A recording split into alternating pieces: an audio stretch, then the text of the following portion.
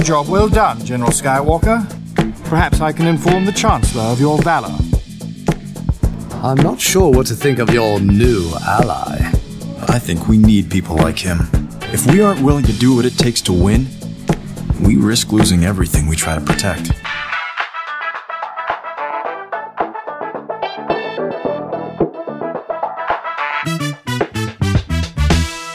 Welcome to the Star Wars Brothers podcast. I'm Cliff Boyd, and I'm here with Drew Shepard. Hello. John is not with us today. He's got some stuff going on with his moving that he announced last week, and there's some other things that are going on. I don't know. I told him we were going to go ahead and record, so it's possible he'll pop in here in just a minute, but I don't think he will. He's pretty busy tonight. But rather than trying to push the recording forward, we decided we were just going to go ahead with it. All right, so we have some exciting episodes to talk about this week, I think. But before we do, Drew, what's new? But before we do, yes. So my birthday is coming up tomorrow. By the way, we started recording and stopped recording right in the middle of Drew's story. It's okay. It's going to be an abridged story. Right at the beginning of Drew's story. So, okay. All right, here we go. So, birthday tomorrow, and for my birthday. Happy birthday. Thank you. My mother sent me a text. Actually, she tried to go through my wife first and said, hey, what does he want for his birthday? But as I've mentioned on here, and as a lot of people know, we're still doing a remodel. It's like 96% done. It's practically all done. But there's still a few things that we want to get done. And so I said, just get me a Lowe's gift card or a Home Depot gift card or whatever. Well, my wife told my mother that. Okay. And she's like, no, we're not doing that. So she texts me and says, what do you want? What video game or book or movie or what do you really want? And I was like, well, how about a Best Buy gift card? She's like, no, we're not doing Best Buy gift card. Like, okay. She's like, I want something fun for you. So I looked through my gaming list and I'm like, I have the top 3 games that I'm playing right now already. So like, what's my fourth one next in line? Right. Fourth in line is what I got from her, Jedi Fallen Order. I'm going to guess. That's what I was going to say. Oh. Yep.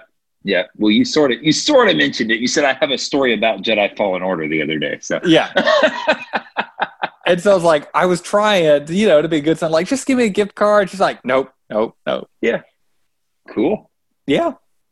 That's awesome. Hopefully she doesn't buy it for you on the Xbox. No, she's already gave it to me. She went to Walmart and she took a picture and was like, is this the one you want? I'm like, yep, that's the one. Right. Yeah. Always a risk getting other people to buy your video games for you because they might get it wrong. Yes. But that's awesome. So what are your other 3 games? You're playing Uncharted 4, right? Uncharted 4, Octopath Traveler, and then Persona 5 Royal, maybe? I haven't even touched Persona 5 Royal yet. I'm doing those 2 first. Got it. So, but you said 3. Is Persona 5 the third? Yeah, that's the one that's before Jedi Fallen Order. But I mean, are you going to replay? Are you going to play through Royal before you play Jedi Fallen Order? I don't know. I really don't know. Because that's a big game. Now let's talk about something here because this is kind of cool. This makes me really happy because let's see. You said Uncharted 4, Octopath Traveler, and Persona 5. Do you know what those 3 games have in common? No, what? They are all 3 games that I have recommended you play that were not on your radar until I recommended them to you. This is true. It's funny because I have not played Persona 5, and yet after you played it, by the way, this is a replay, right? This isn't your first time. This isn't your first rodeo. You've already played Persona 5. Yes, not Royal, but 5. You've already put 120 hours into it or whatever it is, right? Yeah. Yeah. And you loved it so much. Didn't you tell me at one point that's your favorite game now? It's up there. I mean, with my Final Fantasy likes, it's up there. It is 1 or 2. Yeah, I would have a hard time picking, but 1 or 2. Okay. So what's the Final Fantasy that's up there? Is it it's not 8. It's probably 10. 10. Yeah. That's right. I think you've said that before. I'm sure you have actually. 9 is mine. Yeah. 9's my favorite game of all time. But that's cool. That's cool. And you've started Uncharted 4, but sort of just barely scratched the surface of it, right? I really think you're going to enjoy Uncharted 4. I'm still in tutorial through that of Uncharted 4. Sure, right. You've played through that whole series up to 4. Yeah. And I did that recently, within probably the past year. Definitely the past year, maybe the last 6 months even. I think it's been that. It's been a little longer than that, actually. Yeah, it's been a little longer than that. But that's super exciting. So Jedi Fallen Order, that is also in my queue, and I don't know when I'm going to get to it. I'm playing through Assassin's Creed 3 right now, and it hasn't gotten good yet. I've played through the series up to that point, and I'm having to sort of force myself to keep playing through 3. I'm doing the remastered version on PS4. Don't know where I'm gonna get to. Okay. But that's great. That's awesome. Yeah. Well, I'm sorry. We can talk about video games later on. No, it's okay. It's okay. Go ahead. I don't think my, this is going to be a really long discussion about this arc because as great as it was, not a whole lot happens that warrants a ton of discussion. But go ahead. What were you saying? On my game list, there is one game that I was really hesitant to even put on it, and it's on there now. It's low, but it's on there because it's the only other Switch. No, that's a lie. It's really Breath of the games on here. Yeah, that's it. It's Breath of the Wild. Yeah, that one should be very close to the top. Oh, they have announced a prequel to Breath of the Wild that's going to come out in November.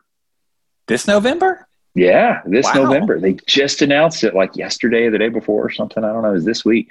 And yeah, it's coming out in November.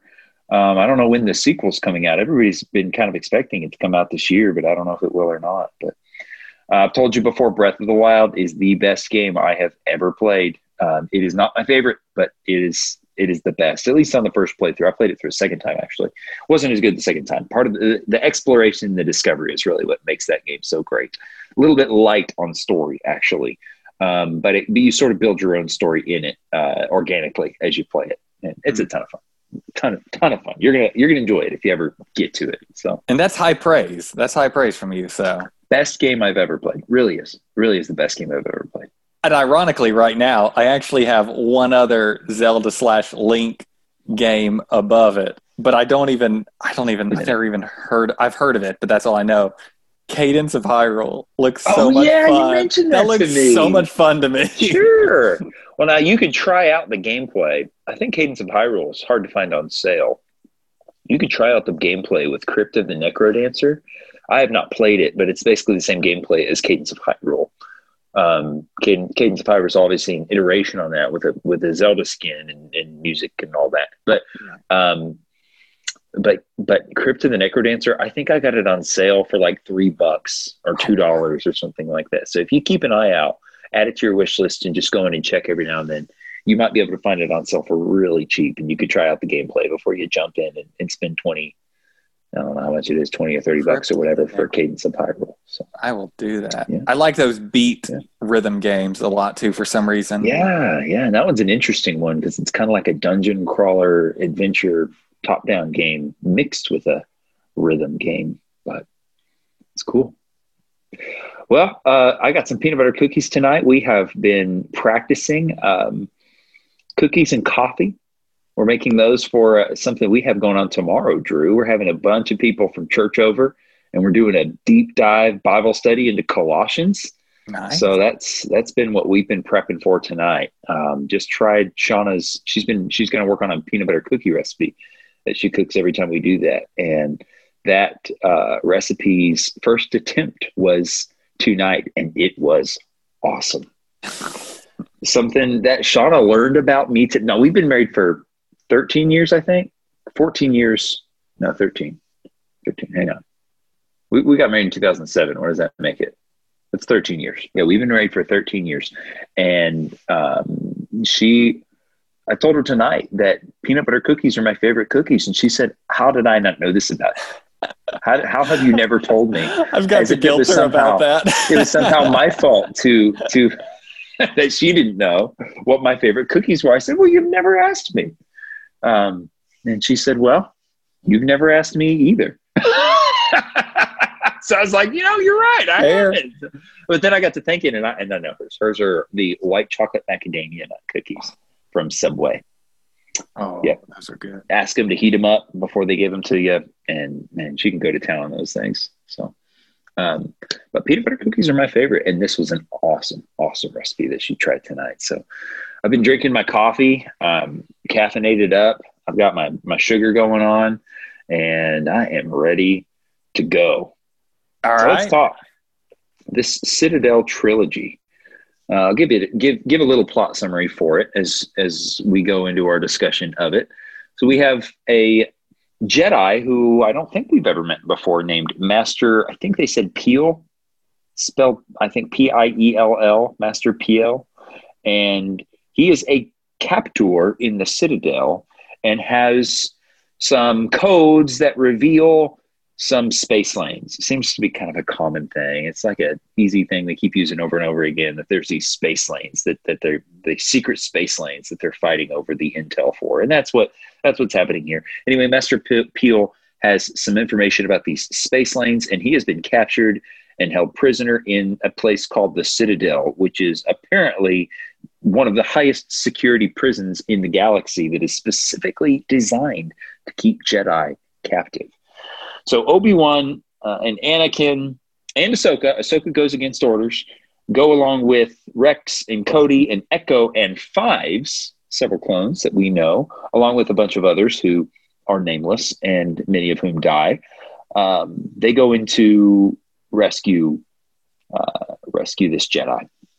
When they come to him, the code has actually been split. He has half of the code, and he has told his general the other half of the code, who turns out to be none other than Tarkin. Tarkin is his general, who has half the code. Our listeners can't see what you did, Drew, but we're on a Zoom call, and Drew has changed his background to a big picture of Tarkin with Darth Vader in the background. It's pretty cool. So anyway, this secret space lane code is going to be used if it's found out by the Separatists. And this prison is basically like a torture facility as well. They're going to torture the Jedi, and when they find out that Tarkin's got the other half, they'll torture him to get it out of him too. They want this code because they're going to use, Dooku wants to use these space lanes as a way to launch a surprise attack on Coruscant and deal a very damaging blow to the Republic by attacking that main city and the hub of the Jedi Council. Anyway, they go and rescue him. They end up splitting up to escape at the end of it, where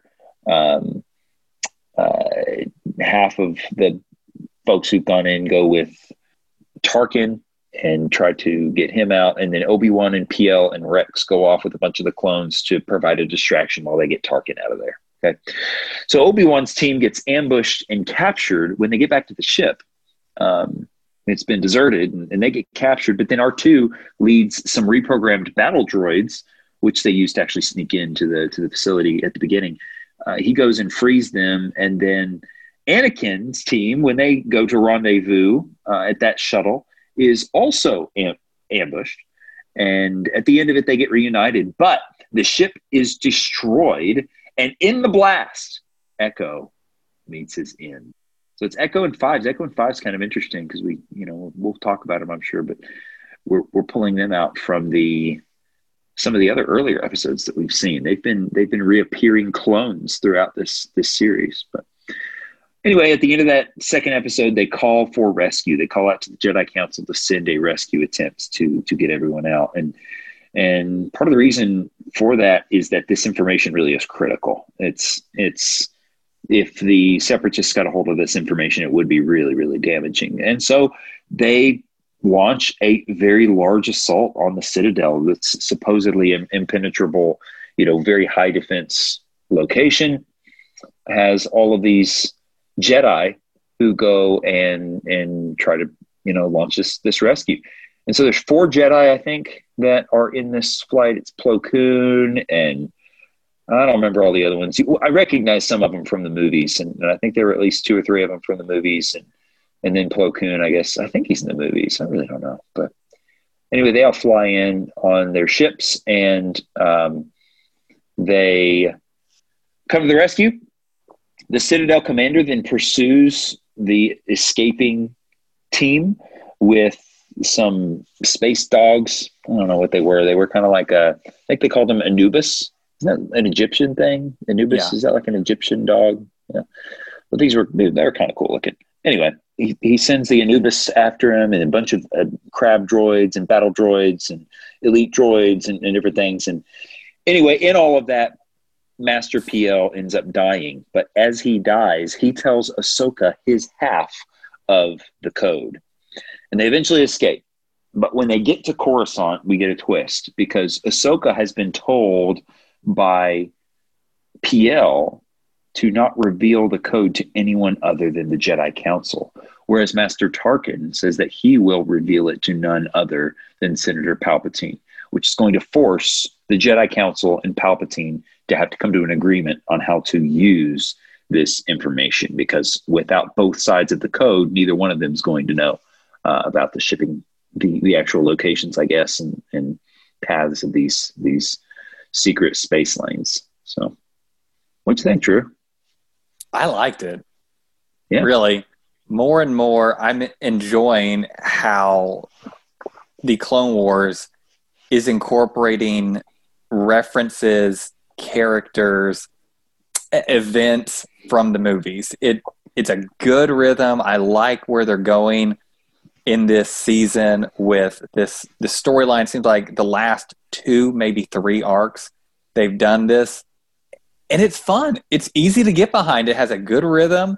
And I think most Star Wars fans who were fans of the movies can get behind and support these types of arcs. You know, season 1, season 2, there were some good ones, but then there were some that it didn't really seem like it fit anywhere in the franchise if you're just coming from the movies. But right. Now with these characters, these emerging characters, you know, that Tarkin, looking at him, you know, in his younger days, it's a lot of fun. I enjoyed it. Cool. I found it funny. One of the new characters that we got introduced to was this Jedi PL. And did you catch what his accent was? No, what was it? It was Russian. And I feel like you made several references to like a Russian. What didn't you say? Make a little Russian. Say a little Russian phrase at the beginning of the podcast. The last time we did one. I might have. Dos Vidania. Dos Vidania. Yeah. I just thought that was funny that we got this Russian Jedi in here. What do you think about their use of dialects that are familiar for these random characters? I'm glad they use dialects. You know, it gives a uniqueness, a freshness to different characters and it's, I guess, something that we as humans can relate to of, oh, you know, this is superficial. I'm saying that ahead. You look different, you talk differently, therefore you are slightly different than me. We have different cultures, we have different backgrounds, whatever. And so, you know, in the Star Wars universe, they have all these worlds. And so there's definitely going to be that type of uniqueness to the different worlds. And I think as humans, that's really one of the easily distinguishable factors to denote uniqueness. Now, as far as having like German accents or Russian accents or, you know, because we've seen a variety of accents. Oh, yeah. It doesn't really bother me. Scottish, yes. Yeah, the Scottish lemurs. I mean, it's something to denote that they're unique from just your regular quote-unquote people in the Citadel. Yeah. So, I mean, it doesn't bother me, but... And then we I don't know why.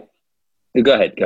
And then we do have the accents where they're not so much accents, just a foreign language that we can't even understand. Right. Like Chewbacca, and there's a few other characters we've run into where it's had to be interpreted, like, you know, droids and a few other. The Hutts are always like that, right? Where they speak and then you get subtitles for them, even in the original movies. Yeah.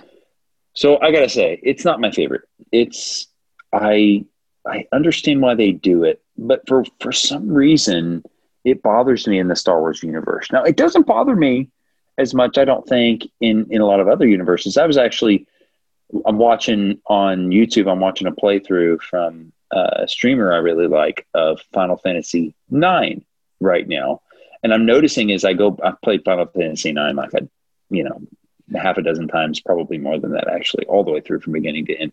And even in that game, in the text there's no voiced dialogue, but they incorporate in dialects to the actual text itself, which is really interesting.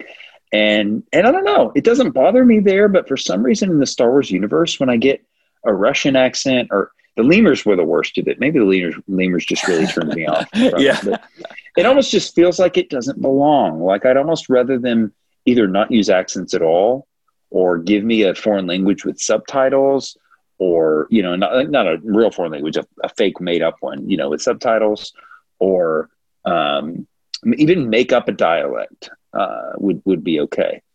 And I guess they do a little bit of that in Star Wars. Some, like Jar Jar has his own. They sort of have their own dialect. I don't know.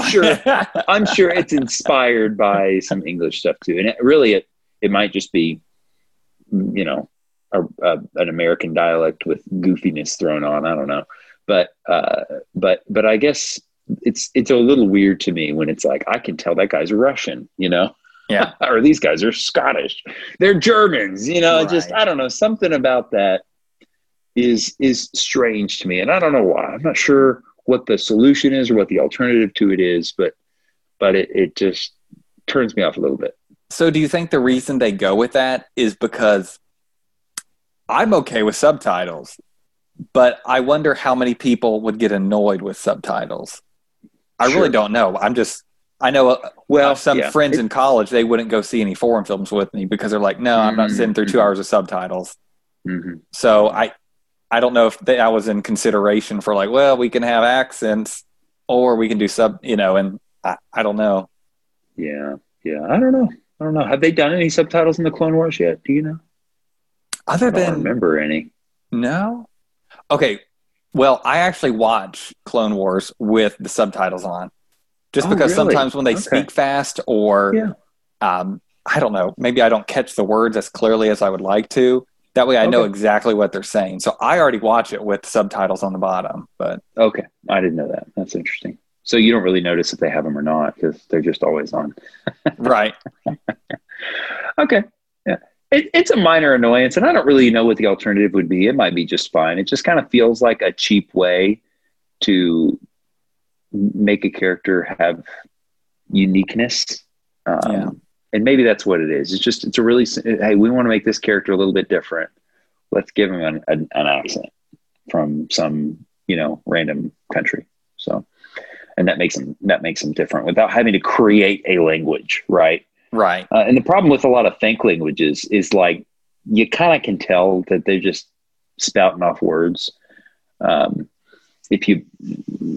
Knights of the Old Republic video game, it was like, there's a race of aliens in there where they basically say the same little phrases throughout the entire game, but the subtitles are always totally different. It's just like after a while you pick up that like, they're just saying the same thing over and over again. Yeah. That word or phrase means apparently a million different things. They can mean nuanced in all different types of ways. It's a tough thing to do. Not everybody can be Tolkien and create like an entire language for different races. And I guess Star Wars does some of that, but that's too much to ask. So I would rather them just not have accents at all, or let them happen a little bit more organically. Have some consistency there. But I guess they all do have an American accent if they don't have another accent that I recognize. So maybe that's not fair. Yeah. I mean, you'd have the droids talking like Southern, and then you would have the, I don't know, another race talking like New Englanders or something. Yeah. Sure. I don't know. But while we're on the topic of accents, I really found this cool. O.C. Sobek, who was the warden at the Citadel. Yeah, right. Did you find his? Well, I'll say did you, because clearly I did. But did you find his rhythm of speaking or pattern of speaking interesting? I don't remember it. I didn't take note of it. So I started listening to him, and immediately I'm thinking, this sounds familiar. Okay. By the second episode in the arc, I'm thinking, I know this voice, but I looked up the actor. I was like, no, this is just one of the regular actors they always use. I'm like, this is Okay. Who is this? Why am I picking up on this? Uh-huh. And finally, I dug a little deeper online, found out he said that for this character, for O.C. Sobek, he was trying to channel a Christopher Walken style. Oh. So I was like, okay. That's it. That is it. I was like, I'm picking up on something. This is so unique, but and I was like, that's it. Christopher Walken right there. Christopher Walken. I like Christopher Walken. I do too. He's just, and then he I makes started me a watching little uncomfortable, but that's part of why I like him, you know? Yeah. Every time I see him, he makes me a little uncomfortable, but see him, hear him. But I think he's awesome. He's great actor. Yeah. And I started watching the third episode. I was like, that's it. That's exactly what he's doing right here. So that's super cool. Yeah, that's great. All right. So some of the references. So let's talk about those. You mentioned those at the beginning. Some of the references to things familiar in the series. Obviously, Tarkin is a big one, right? You know what? Before we move on from him, let's talk about Tarkin. How did you like Tarkin's portrayal in this? He brought up interesting points as far as, I guess, alluring points to Anakin's point of view, because by the end of the arc, Anakin was more or less defending Tarkin's positions of Jedis are peacekeepers. I'm in the business of winning a war. I'm not in the business of being a peacekeeper. I want to win a war. And a peacekeeper is not always going to be the best person to win at the end. To which Anakin was like, you're right. I'm not going to disagree with you, because there was a little tension at the beginning because Tarkin was saying, oh, I forget what his argument was, but Anakin's back to Tarkin was essentially, well, you need to be grateful that we got you out of here. Oh, he wasn't, Tarkin was unfamiliar. He wasn't comfortable with Ahsoka leading. But then he's like, that. You know, Tarkin's like, well, she's too young to be leading. But Anakin was saying in reply, I think you should be grateful for the fact that we got you out of here, dude. Yeah. And just seeing the connection from the first to the third episode in the arc. And one thing I found so cool, Cliff, was the way they just very casually did the, oh, you know the Chancellor too. I mean, and I don't know, unless you, John, might know. I don't know the relationship at this point in time between Tarkin and the Chancellor. Yeah. But just the way he's like, oh, you know him as well. Like, you have a relate. And so I was like, I don't know. To me, that was one of the cool moments of the arc. Just where you can see that connection and how that ties into the movies in the future. As big of a role as Tarkin ends up playing in Palpatine's administration, as soon as we saw him here, I just kept waiting for like the reveal that he's already in on it, right? Because that blue horned guy that we've talked about before, I don't know his name, but we've got an indication, very obvious indication, that he already knows that Palpatine is a bad dude that has schemes in mind. You know, we've seen behind the scenes conversations from them that make that apparent, that he's in the loop. And I wonder if Tarkin's not already in the loop here, that maybe Tarkin's already in league with the Chancellor in a very, upfront way. But I just loved Tarkin's portrayal here. You know, the appearance was great. He looked like a younger version of what he ends up being in the original trilogy.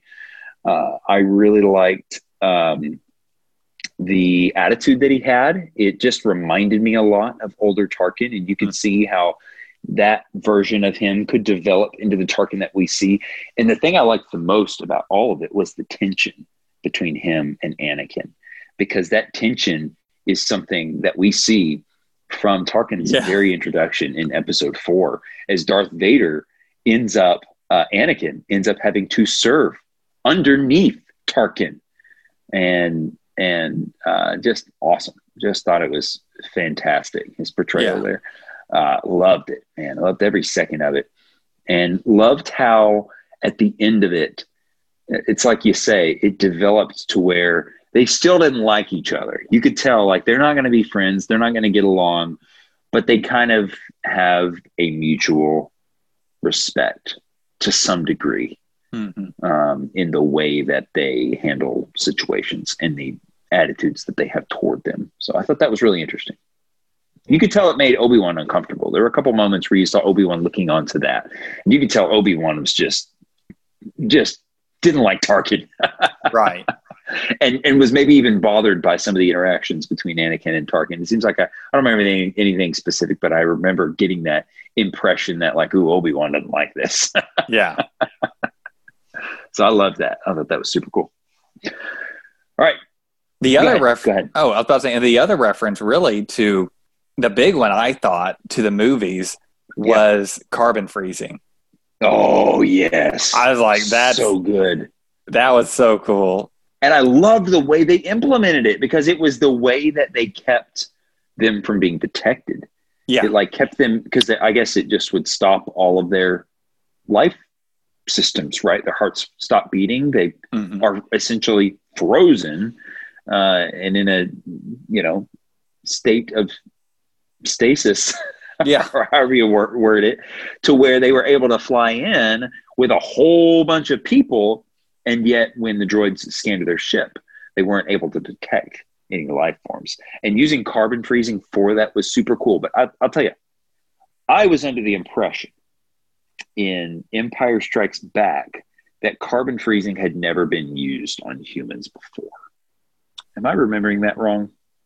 Because I thought the whole idea was that Lando's like, no, this has never been tested on humans. This isn't for humans. This is for cargo of some sort or something. Like you're using it. Yeah. And Darth Vader's like, no, we're going to use it on humans. And he's like, you could kill him, And it seems like in this episode, it was just almost like it was for human use, Right. Yeah, I mean, I maybe sensed a little hesitation, but definitely not to the degree that, was an Empire. Definitely not that degree. And about the only headcanon I could come up with was that maybe not everybody knew about this use of carbon freezing, or maybe it was a new technology that this small group of people used it on humans for the specific instance, and then that wasn't ever applied in mass, right? That wasn't ever just sort of something that it was used on for a regular thing, but it came back into play maybe in Empire, and maybe Darth Vader just kind of knows that, like, hey, I can freeze people and they're going to be fine because I've used this before, right? Right. So, but that is interesting that we get Darth Vader. This is right. This is the young version of Darth Vader. So Darth Vader in Empire, when he is going to carbon freeze Han, has no reason to be concerned about it because he's been carbon frozen himself and was fine. Now, the thing about Han that made his different and made his unfreezing so uncomfortable comparatively. Now, they were obviously pretty uncomfortable themselves in this episode, but Han, I think, wasn't he I meant to look it up before we talked, but I think Han was carbon frozen for like a year or something, wasn't he? It was a while. And I I'm feel glad like it you was brought like that up. a really, really long period of time. So that when he got unfrozen and couldn't see, and it took him a while to get back compared to what we saw there, it was like, yeah, but that's because his body was just frozen there for like a year versus these others who were only in there for a really short amount of time. I am so glad you brought that up because that makes me like this a little bit more, because that was the only thing about that aspect of this arc that really bugged me, because I'm just going back to Empire and how Han's blind. He's like on the ground. He can't move. He's basically getting out of vegetative state at this point. Sure. And then in the arc, they're just like, waking up. Like they're just waking up from a nap or something. And I was like, no, that's not at all. But I forgot the time. Yeah, they were in it for a few hours versus Han, who is in it for like months at least, So anyway, thought that was interesting, and it makes you think that if you were carbon frozen, you couldn't stay like that forever. Like, I think eventually you'd just die. Because with Han being in the state that he was when he got unfrozen, if he was in there for too much longer, you can't imagine what state he would have been in when he came out, you know? Right. So anyway, that's interesting. So other than just being a little bit bothered by what seemed to be some inconsistency in the way that carbon freezing was portrayed in Empire, I really enjoyed it. You know, the other place we see carbon freezing used is The Mandalorian, right? In the Star Wars universe. There may be others that we don't know about, but The Mandalorian uses carbon freezing on his folks that he's bringing back as bounties. And honestly, that was never my favorite either, because it still seemed like, oh, okay, carbon freezing is now just something that people just use on humans. Like, has this just become a normal thing? Yeah. And maybe it has. Maybe, I guess it has by that point. But the thing I thought was interesting about Empire with the carbon freezing was that it was like, wait a minute, this is not for humans. And then it seems like every other use of carbon freezing that we ever see in the Star Wars universe is just to freeze humans the exact same way Han was frozen. Both before and after. And it's like, okay, kind of cheapens Empire's use of it a little bit for me. But the coolness of seeing carbon freezing used in the way that it was used, I think outweighs the inconsistencies. All right, so here's another one. The ships in that third episode that were sent in to rescue, flown by the Jedi and everybody, they looked like X-Wings with an extra wing in the middle. Did you see that? They were like 6-wing ships. I don't know, ships that were, other than that third wing in the middle, looked to me a whole lot like X-Wings. Now, we don't see X-Wings until the original trilogy. X-Wings, I don't think, are ever a part of the Clone Wars stuff, right? Right. And there are also some ships that looked to me a lot like A-Wings. Now, I think we've seen other A-Wing-like ships, the ships that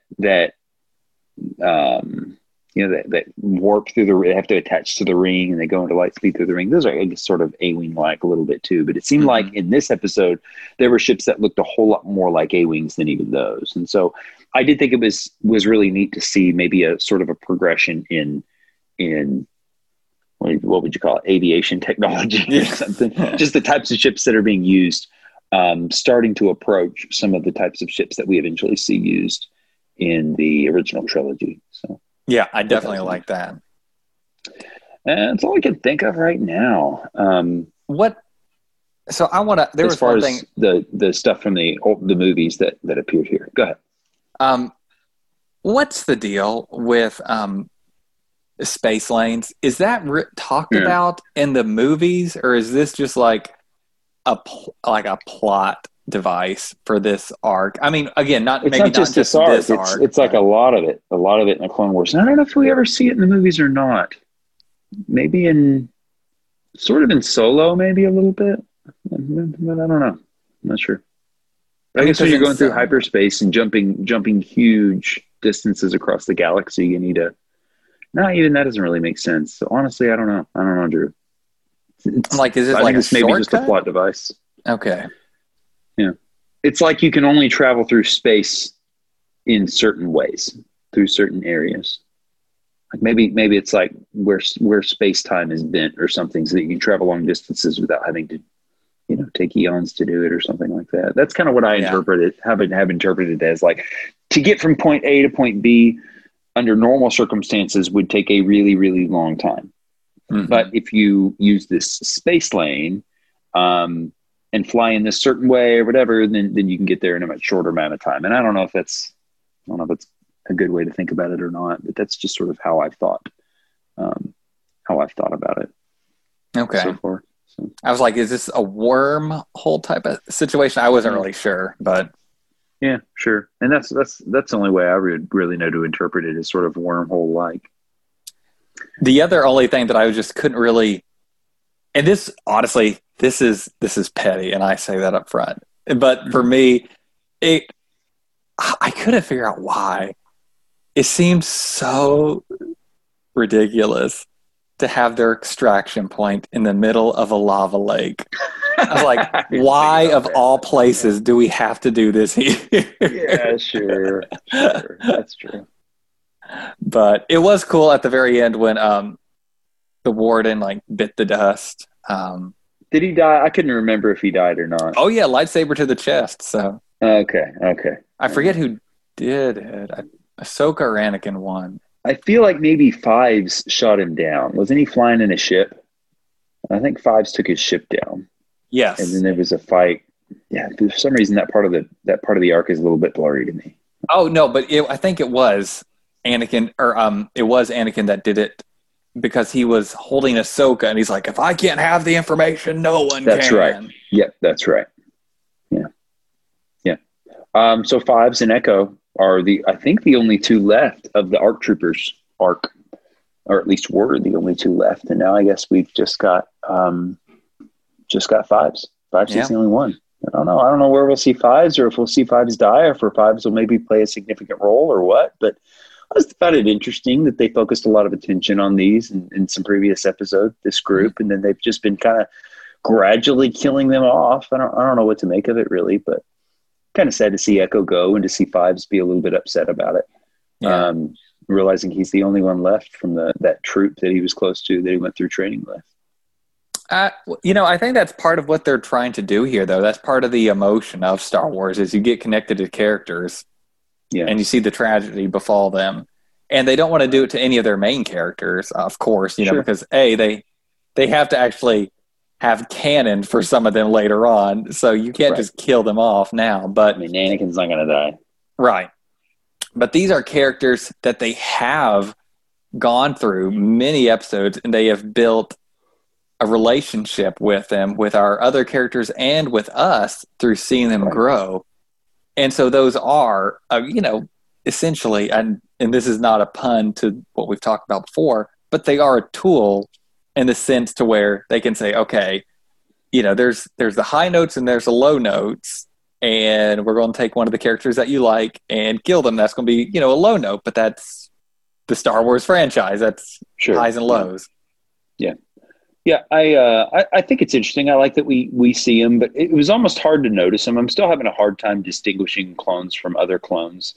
Yeah. And this ARC Trooper troop, I think, could be really meaningful if they were more distinct. But because they're all just clones of each other with basically the same armor, I recognize their names. That's the only reason. I noticed they were there, because they just act like any other clones at the end of the day. So I don't know if they fully succeeded in making me attached to those characters. In fact, I think if I weren't doing this podcast, I barely would have noticed. Yeah. Because having talked about them and having actually reflected on these people and having to have remembered their names has brought them to some significance in my mind. Whereas I just feel like I barely would have noticed, if noticed at all, had it not been for our discussions and reflections on the episodes. So I don't know, but it was sad to see Echo go. And I'm actually, it's gotten me curious as to why Fives is the only one left. It's funny. I always felt like Fives was the one who had the least significance, because you have like Heavy, who carries the heavy weapons, right? And you have like Echo, who repeats everything that's said. And I don't remember their all names, but it seems like all their other nicknames had some characteristic that they were associated with. Fives is literally Fives just because he has a bunch of fives in the number they assigned to him. Yeah. Like his label or whatever from the Camino creation facility is like 5555. So it's like, so he's Fives, Okay. All right. The least interesting of all of them probably, but he's the only one left. And I think it's going to be interesting to see what they end up doing with Fives. Yeah, I think they'll do something with him for sure. Yeah. Or maybe they'll just kill him off in another episode and be like, well, there goes Fives. We're sad about that. And, I halfway expect that. Well, I mean, that's what I mean. Like, they'll do something. They'll have him in the story. They'll kill him off. We'll see him again. Yeah, we'll see him again. Yeah. I would love something to come of his character, though, for him to have some revelation that connects us to the clones and brings us back into the questioning of whether or not the Jedi should be doing what they're doing. Because in the same way that the clones are just a plot device, Like in this episode, you had all your named clones, which have some significance, but then you have your Jedi, and then you have a bunch of unnamed clones who we feel zero attachment to, that they can just kill off willy-nilly for whatever reason. They're scaling the wall, and they have one of them fall and blow up. They're fighting some droids, and then the electric wall comes in and kills them. They set off an alarm, and the door's shut, and it chops one of them in half. And it's just these nameless droids that end up dying. And nobody seems to care. Nobody seems to even hardly notice, and so it's like we've got fives now, and we've got these other named ones that we've had some actual attention given to, in part in the context, I think, of what happened early on in the series, where we were kind of questioning whether or not the clones should be used in the way that they're used. It feels like we're getting more into the thick of it, a lot more focus on Anakin and Ahsoka, and a lot more focus on the actual plot of the Clone War. And we're getting away a little bit from the clone narrative, and whether or not the use of clones is justified. So I hope we get back to it. And I kind of hope fives is the means by which we do eventually. I thought of one other reference to the movies. It's when Master PL dies. You remember what they do with his body? Put in the lava? Yeah, they burn it.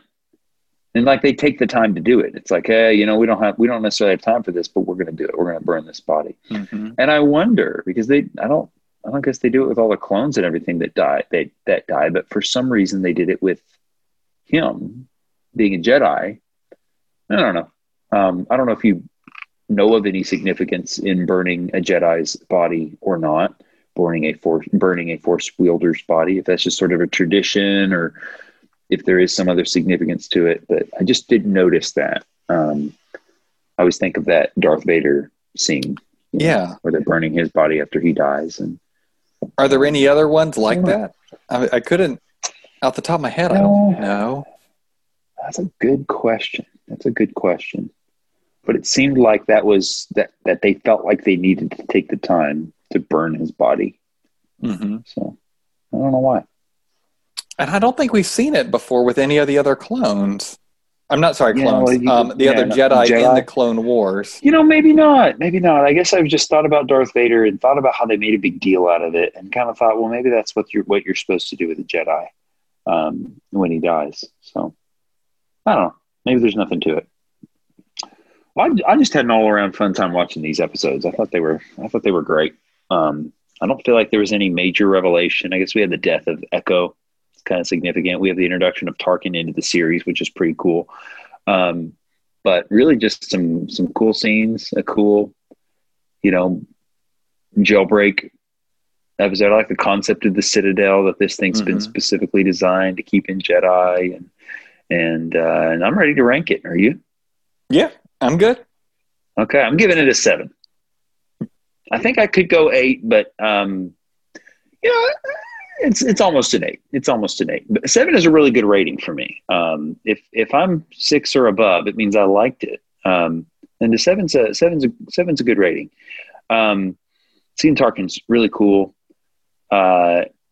And I enjoyed it. I just all around enjoyed it and had a great time watching it. There weren't a whole lot of flaws, but there was also nothing that just blew me away. Just enjoyed it, but didn't have anything that shocked me or got me super pumped. The introduction of Tarkin got close, but didn't quite make it for me. So 7 out of 10. Well, it's funny. I actually came into this thinking I was going to give it an 8. But after talking about it, I was like, well, it's actually closer to a 7. So yeah, we did settle on the same thing there. It was 7's a good rating for you too, though, right? I mean, oh yeah. I mean, if I enjoy it, that's the main thing for me. I like the connections, like I mentioned, to the Star Wars movies, the carbon freezing, like we talked about, Tarkin, seeing Anakin grow. There was a few things that were just, like we discussed, that were odd. Space lanes, to me, that's still just, it's sort of cheap in my mind. Just like, yeah, it is cheap. I agree. So, but I enjoyed it. The fight scenes were good. The battle, I don't think we really talked about it, but the battles that they had were enjoyable. Yeah. So I mean, fun Nothing time. mind blowing, but Christopher Walken, Warden. It was a lot of fun. Yeah, that's all right. Cool. I honestly didn't love the Russian Jedi. He's not my favorite. He was just okay. I wouldn't say I was glad he died, but I was unfazed by it because I wasn't like, oh, what a cool character. I would like to see more of him. And I was like, no, I'm fine. That was a good use of him. And I'm glad he didn't put anybody more interesting in the role of the person who was going to die this episode. Yeah. Or this arc, the same arc he was introduced, because he was just serviceable in his role, I thought. I just thought of it too, you saying that, but I wonder if at the end he suspected anything of Tarkin, and that's why he said, only give this to the Jedi Council. Because clearly, he said, the Jedi Peel himself said that he gave half the code to Tarkin. That's right. Yeah. So it was his decision to give to Tarkin in the first place. And so I wonder if at some point through these events, he was just viewing it and thought, something's not right. I'm giving this to you, and you only give this to the Jedi Council. And didn't Tarkin say that he was instructed to only give it to the senator? Yes, but by who? It would have had to have been PL if he's telling the truth. Or it's a lie. It could be a lie, yeah. But if he was told that, I would assume that it'd be from PL, Master PL, right? Because he was the one responsible for the code, I assume. So yeah. It could be Master PL. Maybe he doesn't suspect anything, but just doesn't wants to force the Jedi Council's hand in cooperating with the senator. Yeah, I'm not sure. Rather than having the Jedi Council act on their own volition, maybe he's got an issue with that and wants everybody to cooperate and make thoughtful decisions across the board that benefit everybody, rather than just benefiting the Jedi or just benefiting the Republic. Maybe he leans a little more towards Tarkin's viewpoint, like Anakin sort of does. I know. So. Yeah. Well, he is Russian after all. I don't know what that means. It doesn't mean anything. It means he is Russian. He does what he wants to. You respect the Mother Russia. All right. That's all I got, Drew. Oh, next week. Any emails? Oh, yeah, we don't. I checked it earlier today. We didn't have anything. No emails. If you want to email us, you can send us an email to starwarsbrotherspodcast@gmail.com. And, of course, we always love the iTunes reviews when we get those. We only have one still. We got 3 rankings in 1 review. I checked that earlier today as well. So unless something's come in the past few hours, that's all we've got right now. But would appreciate any communication that y'all want to give us one way or the other, and definitely feedback as reviews is super exciting. But nothing to report there unless it's in my spam folder, and I did check my spam folder as well this week, so I don't see anything going there. But who knows? Nothing I've noticed so far. Anyway, next week we have 2 episodes to watch. Now we have made a decision to limit the number of episodes that we're going to watch each week to up to 4. And we made one exception since we started doing that. We had a 5-episode arc. But the longest arc going forward is just 4 episodes. So we've got a 4-episode cap. Well, this week we have a 2-episode arc that's followed by a 3-episode arc. So this is going to be a bit of a light week. Just 2 episodes to watch. And let me pull those up. Maybe that's good, since John is so caught up in his moving stuff. Might make it easier on him. Yeah. That we're doing that anyway. Okay. All right, this is called Hunted, episodes 321 and 322, Padawan Lost, and Wookiee Hunt. Ooh. So, who knows? Could be interesting. We'll just have to see how it goes. I'm up to watch it. Looking down through, everything is chronological, it looks like, until we get to the beginning of season 5. Season 5 skips the first episode, and that first episode doesn't come into play until between episodes 13 and 14, which is really strange to me because we've gone mostly chronological from this point forward. So I don't know. I guess at some point we should probably have a discussion and just decide: do we want to keep going chronological, or do we want to just watch the episodes in order going forward? We probably want to keep going on chronological, keep things organized by arc, and not potentially mess things up. But I just find it weird that it's almost all in order from this point forward, with just like a few little exceptions. And part of me wonders if those may be intentional. And if things are intentionally not shown in the correct order, then I don't like to watch them in the correct order. But we'll see. We can see how season 4 ends. There. Yeah, sure. Because we are definitely chronological through the end of season 4, and it's not until the beginning of season 5 that we get another one that's out of whack there. Just 2 episodes for next week, and it's the Hunted arc. Thanks for listening.